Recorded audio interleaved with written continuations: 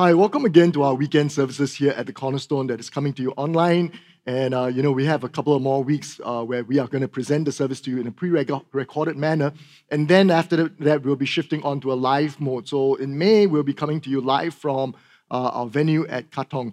Now, before we end off this last couple of weeks of pre-recorded messages, I want to give a very special shout out to two amazing young ladies and who have been the ones behind the scene working very hard every week in order to bring you these services online, and that's Cui Xia and Ho Chi. And I want to just give a big shout out to both of them. But this weekend, I want to start a couple of messages on the subject of freedom, and I've entitled the message, Made Free. You see, one of the most popular verses that we all can recite is found in John chapter 8, verse 31 to 36, whereby Jesus said, "Therefore, if the Son makes you free, you shall be free indeed." The context of what Jesus was saying related directly to knowing the truth, and he said that when you know the truth shall set us free. You see, the Jewish people, when they heard Jesus saying this, they claimed that they are already free because they were the sons of Abraham. But Jesus goes a little further by explaining that whoever commits sin is a slave of sin. The essence of this discourse that Jesus gave is that true freedom isn't outward, but inward. So I want to begin this short series this weekend by talking about freedom. Jesus himself declared concerning his own ministry on the earth that he came to proclaim freedom to the captives and to set free those who are oppressed. So it's amazing because freedom is such an amazing subject matter that over the decades of and the hundreds of years of human history, people have been willing to give up their lives in order to pursue freedom. It was Martin Luther King Jr. who spoke of letting freedom ring in his famous speech that is now entitled, "I Have a Dream." Standing on the ground where 8,000 men gave their lives, Abraham Lincoln began his famous Gettysburg Address by describing the birth of America as a nation conceived by liberty and dedicated to the proposition that all men are created equal. He appealed to those gathered and to all posterity that the American Civil War must give birth to a new freedom in the nation. Now, here's something inescapable. The desire for freedom is universal. The reason this is so is because God created us and gave us a fundamental quality that's different from all other creatures. We cannot be domesticated. We are not driven by instinct, nor by circumstances alone, but instead we are endowed with the ability to make choices by our volition. Karl Marx said that history is formed by the play of economic forces. He believes that all our decisions are determined by economics. Freud argues that we are what we are because of unconscious drives. In other words, you don't even know why you do what you do. Neo-Darwinians say that, however, we rationalize our behaviors, we do what we do because people in the past did so, survived and handed down their genes to us. So it's all natural selection. It's all about survival. According to these propositions, then free will is really an illusion. However, let it be known that these are not true and that freedom and our freedom to choose is something very real. In his book, Man's Search for Meaning, Viktor Frankl wrote about his experience in the concentration camps during the Second World War. In fact, this book that he wrote, he only took 9 days to finish writing this book, and it's considered one of the 10 most influential books ever written in the history of mankind. Can you imagine that this man went through those years in the concentration camp, the years where he spent in those camps seeing the people being carted off to the gas chambers to be gassed and to be killed, the people that were dying around him suffering starvation. And then when he finally was liberated to come out from his captivity and go back to his family and his home and to discover that all his loved ones have been slaughtered and killed, and now having to fight bitterness and disillusionment. And yet, in perhaps the most famous quotation found in the book, Victor wrote the following words. He said, "Everything can be taken away from a man but one thing, the last of human freedoms, to choose one's attitude in any given set of circumstances, to choose one's own way." You see, freedom is real. Freedom is an innate quality bestowed on all humans by virtue of God creating us in His own image. However, the Bible focuses on freedom in a manner that's quite different from the world's focus. The world focuses on people's freedom to do whatever it is that they want to do, but Jesus continually focuses on the freedom that is inward. You see, over the next couple of messages, I want to speak about two different levels of freedom that is found in the Word of God. The first has to do with our individual freedom, and that means that we need to get free from the things that hold us in bondage. It's about the inward freedom that each of us needs to discover. And the second freedom relates to creating a community that walks in freedom together. You see, both are essential because the first thing is that if we don't each walk in the freedom that God has given to us individually, then we cannot walk in freedom together as a community. You see, freedom isn't just about us doing whatever it is that we want to do at the expense of what other people are going through. Instead, it is to be practiced in the context of a community of people that walks free together. When it comes to our personal freedom, the Lord's focus is always on the internal and not on the external. If we are able to get free on the inside, then the external will follow. Now, here's an interesting passage of scripture I'd like for you to consider. In 1 Corinthians chapter 7, verse 21 to verse 23, Paul says this: "Were you called while a slave? Do not be concerned about it, but if you can be made free, rather use it. For he who is called in the Lord while a slave is the Lord's freedman. Likewise, he who is called while free is Christ's slave.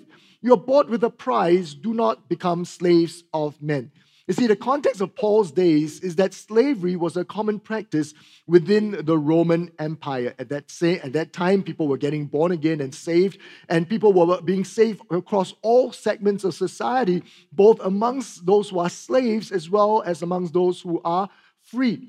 What is so amazing about this passage of scripture is that we are told that there are only two options when it comes to freedom. You're either a slave of Jesus Christ or you are a slave to men. There is no other option. You see, we're at that time, if they were slaves, in their social status, but they're freed on the inside of them, then they really truly are free.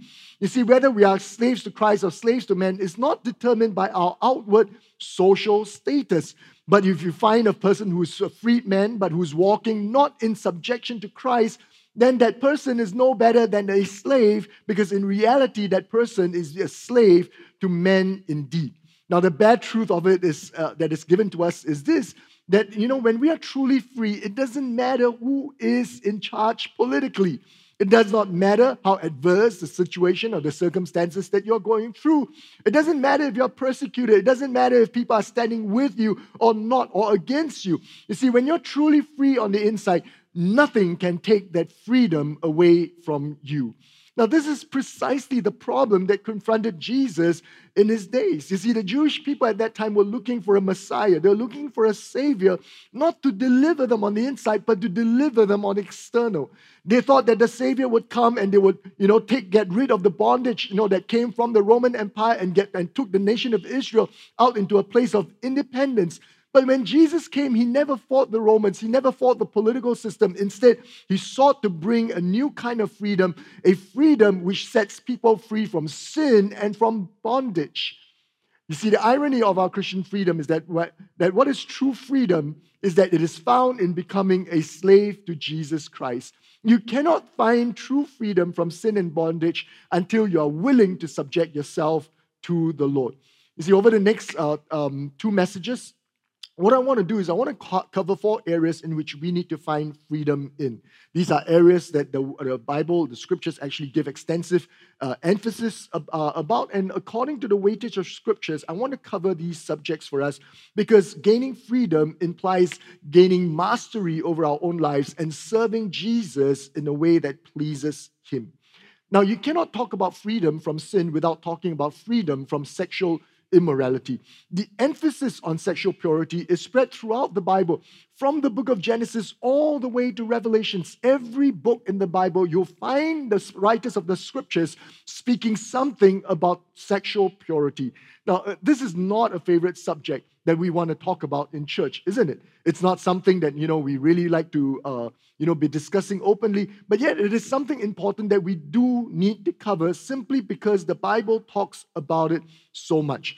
And the truth is this, that throughout this, that when it pertains to this subject of sexual immorality or sexual purity, the matter really relates to men much more than to women.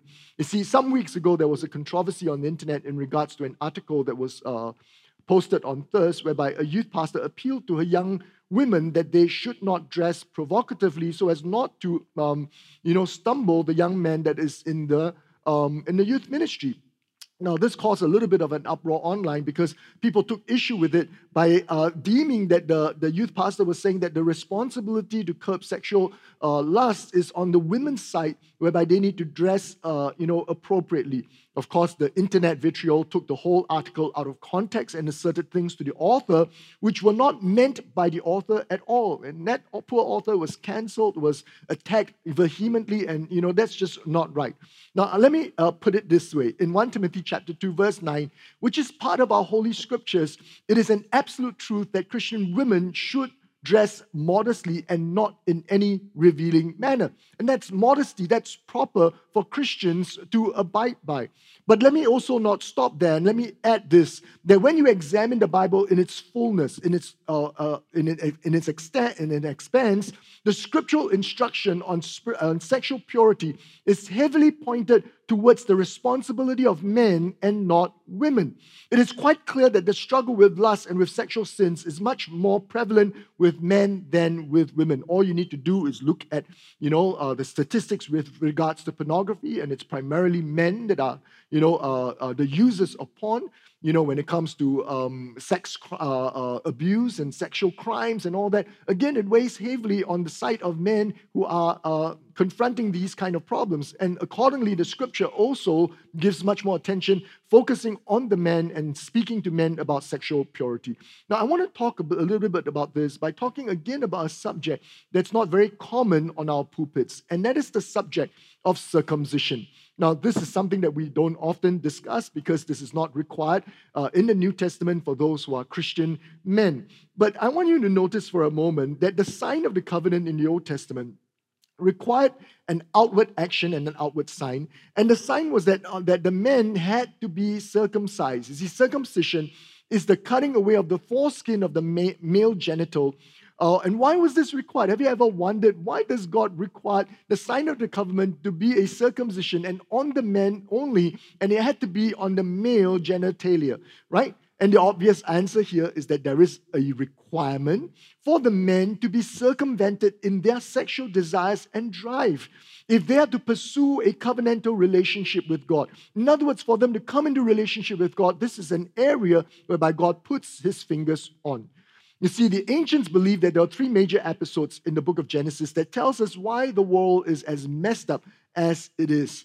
And the first is, of course, the sin of Adam and Eve. And this sin and disobedience to God caused mankind to come into a fallen state. And so the nature of sin then goes through all of mankind through Adam and Eve. And the propensity to sin and to disobey is there in the nature of every person. The second incident is found in Genesis chapter 6, when the sons of God copulated with the daughters of men. And the descendants that came out of that were called giants or Nephilims. And the Bible gives us a description that they came and they filled the earth with violence. And they fell upon the inhabitants of the earth. And this was a major episode that brought about a proliferation of sexual immorality as well as violence upon the earth. And thirdly, there is Genesis 11 at the Tower of Babel, where the people began to come together and they began to plot a thing to overthrow God. And that comes, that original desire of men to overthrow and to overcome God and to come against God's plans. Now, all these three incidents, one of them sprung from sexual excesses. One of them explains to us about the sexual immorality that pervades the world. At the same time, these ancient, primary accounts indicate that when the children of Israel began to occupy the promised land, the sexual practices of the Canaanite nations were very, very perverse during that time. From the time of the patriarchs all to the time where Israel began to occupy the promised land.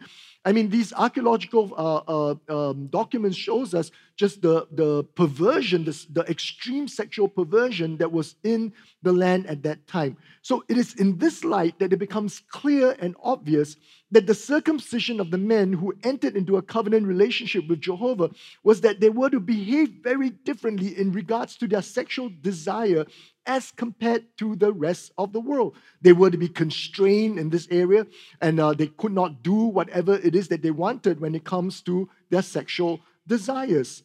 Now, when we come to the New Testament, the first thing we need to establish is that men, rest assured, you do not need to get circumcised physically anymore, okay? And but the emphasis on men dealing with their sexual desires continues onwards. It remains. Let me give you a couple of scriptures. In 1 Corinthians chapter 6, verse 18 to verse 19, the Bible instructs men, flee sexual immorality. For every sin that a man does is outside the body, but he who commits sexual immorality sins against his own body. Or do you not know that your body is the temple of the Holy Spirit who is in you, whom you have from God, and you are not your own? Now, here's something important for men, for all of us to realize that we are the temple of the Holy Spirit. And we're not talking about our spirit. You're not talking about some, ethereal substance. It is our physical body. God says our physical body is the temple of the Holy Spirit. In 1 Thessalonians chapter 4, verse 3 to verse 5, let me read this to you. For this is the will of God. Now, if you've ever wondered what is God's will for you, men, then this is the will of God that is explained and explicitly given to us. It says, your sanctification, that you should abstain from sexual immorality, that each of you should know how to possess his own vessel in sanctification and honor, not in passion of lust like the Gentiles who do not know God. Now, it is interesting that in the New Testament, even though a physical circumcision is not required for the men, a spiritual circumcision is still required for all those who desire to follow Jesus Christ. It is mentioned in Colossians chapter 2, verse 11 to verse 13. In fact, it's very interesting that when Paul spoke about circumcision that is not made with hands, he uses words and he mirrors circumcision to the process of water baptism. And that's very interesting. Now, this is not just found in the New Testament, but in the Old Testament, there has always been an alluding to the fact that God was looking for a circumcision that is not on the outside physically, but on the inside. In fact, there are three parts of our body that is required where we experience a circumcision: our hearts, our ears, and our lips. And in the area of our hearts, it's found in Deuteronomy chapter 10, verse 12 to 16, as well as Deuteronomy chapter 30, verse 6. Concerning our ears, Jeremiah spoke about it in chapter 6 of Jeremiah, verse 10, and of course in Acts chapter 7, verse 51. In the area of our lips, it's Exodus chapter 6, verse 20. Now, each of these areas speaks about an area in which we need to consecrate and to guard in our lives. When it comes to the circumcision of our hearts, it has to do with our thoughts as well as our imagination. And this is the area that we need to guard because lust begins in the area of our thoughts and our imagination. And then we have to guard our ears, which is the entry point into our person. What we see, what we hear, what we let into our being. And finally, our lips, that what we are to speak. And we must not speak anything that is lewd, that is obscene, that is sexual, but let our speeches be pure. Sexual bondage is one of the worst kinds of bondages that people can get into. And when you're trapped in sexual bondages, it can be very dilapidating. It can be very hard to come out from. It brings shame and guilt. And that's a horrible thing to be in, be it pornography or any other kinds of sexual addiction or sin. Now, if you're trapped in one of these areas, I want to encourage you to seek help from your brothers around, you, okay? And from your cell leaders as well. You see, there's something about sexual sin that when you bring it out to the light and you confess it, it begins to lose its power and its hold over your lives. And what you need is you need others to stand and walk with you and hold you accountable. I want to strongly encourage you as well, if pornography is your problem, to go to this website called covenanteyes.com, in which you are able, they provide a tool for you to lock your internet access into websites that you should not be going into. It's an accountability tool. So I want to encourage you, don't hide, don't cover up. Come clean, because the Lord wants to set all of us free from sexual immorality. Now, the second area in which I believe God wants us to be free from is to be free from the area of our appetites. And this is an area where we need to experience genuine freedom. And because appetites can cover a whole array of things, and there are many areas where we can be ruled by our appetites. These are areas which are driven by addiction, whereby we are no longer we no longer have control over our appetites, but our appetites end up having control over us. Now, 1 Corinthians chapter 9, verse 24, verse 25 is a very interesting analogy that Paul gives to us. And it says, "Do you not know that those who run in a race or run, but one receives the prize, run in such a way that you may obtain or win it? And everyone who competes for a prize is temperate." And the word temperate means to exercise self-control in all things, to exercise self-control in everything. And now they do it to obtain a perishable crown, but we for an imperishable crown. The point to note here is that in the natural, you need self-control in order to win and to achieve our goals and to reach the goals that we have in our lives. In the spiritual, this is true as well. That's what Paul is saying. He's saying that we need self-control in all that we do if we are aiming not just for a perishable crown, but for an eternal, imperishable crown that God has for us. That means, that it is okay for you to watch Netflix, but exercise self-control over it. It is okay for you to enjoy your food, but hey, don't let your food control you. It is okay to pursue a hobby, but have self-control and be temperate about all things. Now, many of you know that, I went kind of on a diet in November of last year because I was getting really, really overweight. And I really needed to have mastery over my physical eating appetite. And over the last few months, I mentioned, in my messages, some things about the diet that I was doing. And I want to say this, that, as pastors, when we preach a message, when we develop a message, we don't just do it, in a very academic way, but we are listening and hearing what God is doing. And of course, as God speaks to us and God is doing something in our lives out of our experience, we share that. And because of that, I've interjected some things about my diet in the messages over the last couple of months. And in fact, I've cracked some jokes about intermittent fasting as well as about keto. And someone wrote to me last week to share that there are people in the congregation that struggle with eating disorders and who have been anorexic in the past. And when I talk about dieting, it affects them adversely. Now, firstly, let me apologize for any insensitivities on my part. And I understand that the church is really a wide spectrum and wide array of people that listen to us.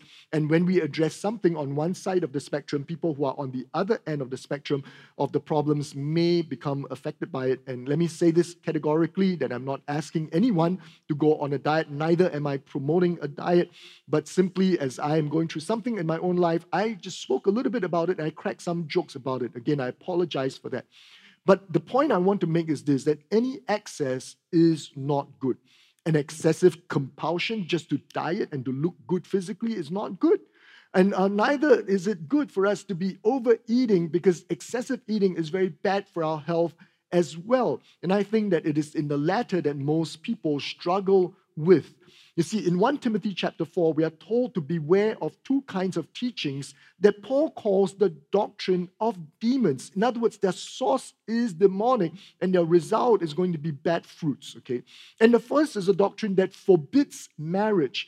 And the second is a commanding to abstain from foods which God created to receive with thanksgiving. So these are the two that Paul calls doctrine of demons. Number one, that you forbid marriage. Number two, that you forbid or you require the abstinence from foods which God has already created to be received with thanksgiving. Now, let it be known here once and for all that in Cornerstone, we do not forbid marriage. In fact, we encourage our young people to get married. Amen?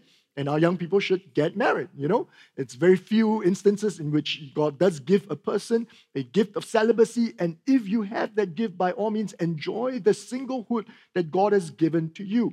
And here in Cornerstone, neither do we have a dietary system where people must follow that. You may ask me, Pastor, is it okay for a Christian to eat pork and still go to heaven? I want to tell you this, that you can eat pork and go to heaven even faster, okay? Now, but even though we do not forbid marriage, let me say this, that we do counsel our people concerning marriage. We do a premarital counseling so that when people get into marriage, they know what marriage entails. And I want to say this as well. There are instances, very few, very rare, maybe just a very handful over the decades that we've been pastoring the church, that we have advised people against marrying someone specific because there are issues of compatibility or there are other practical complications that may arise from their marriage. You see, God has never ever told us as pastors who should marry who, but in rare instances, God has told us who should not marry who, and we give them as a counsel, not as a command. Now, in the same way, we advise all of you to be careful about what you eat, even though we do not forbid you from eating anything. Now, we don't forbid you from drinking bubble tea, but we strongly advise you not to be indulgent in consuming something that is so sugary and that's really not healthy. Because again, Paul said this, that our bodies, our physical body is the temple of the Holy Spirit.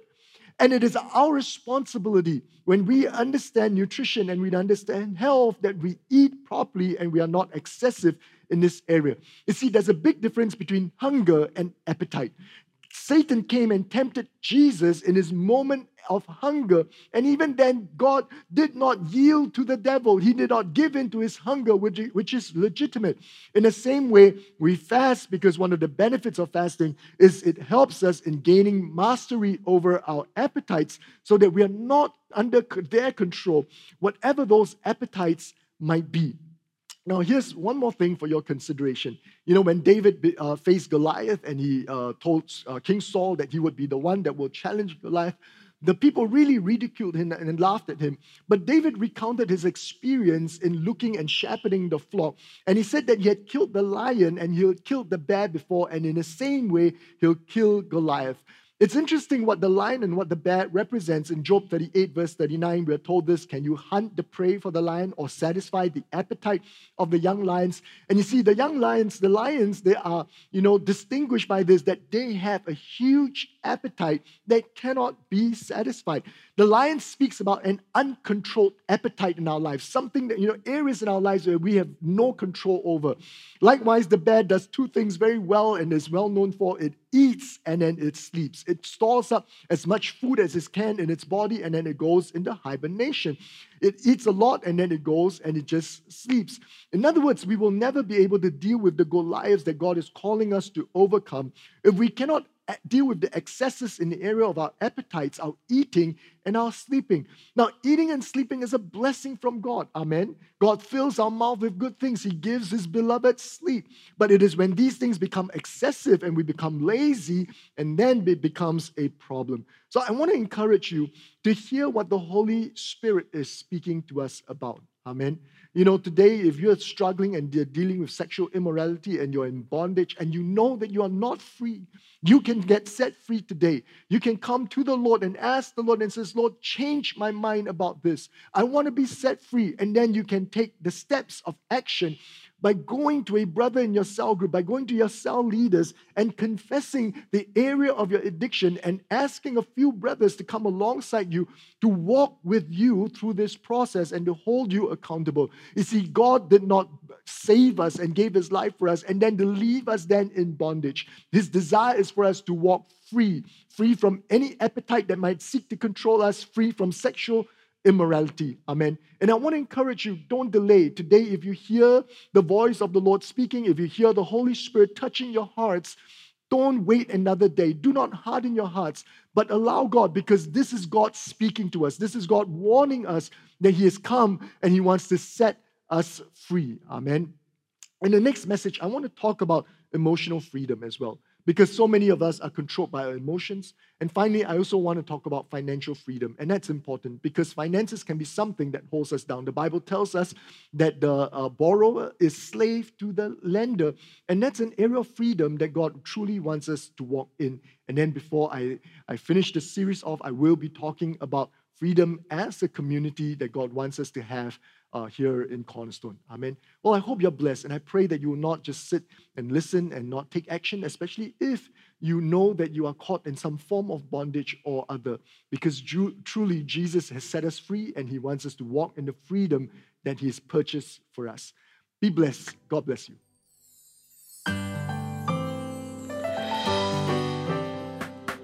You've just listened to a production of Cornerstone Community Church. Please note that all unauthorized reproduction, distribution, or sale of the recording is prohibited. For permission to reproduce or distribute the sermon, please write into mail@cscc.org.sg. We hope that you have been blessed.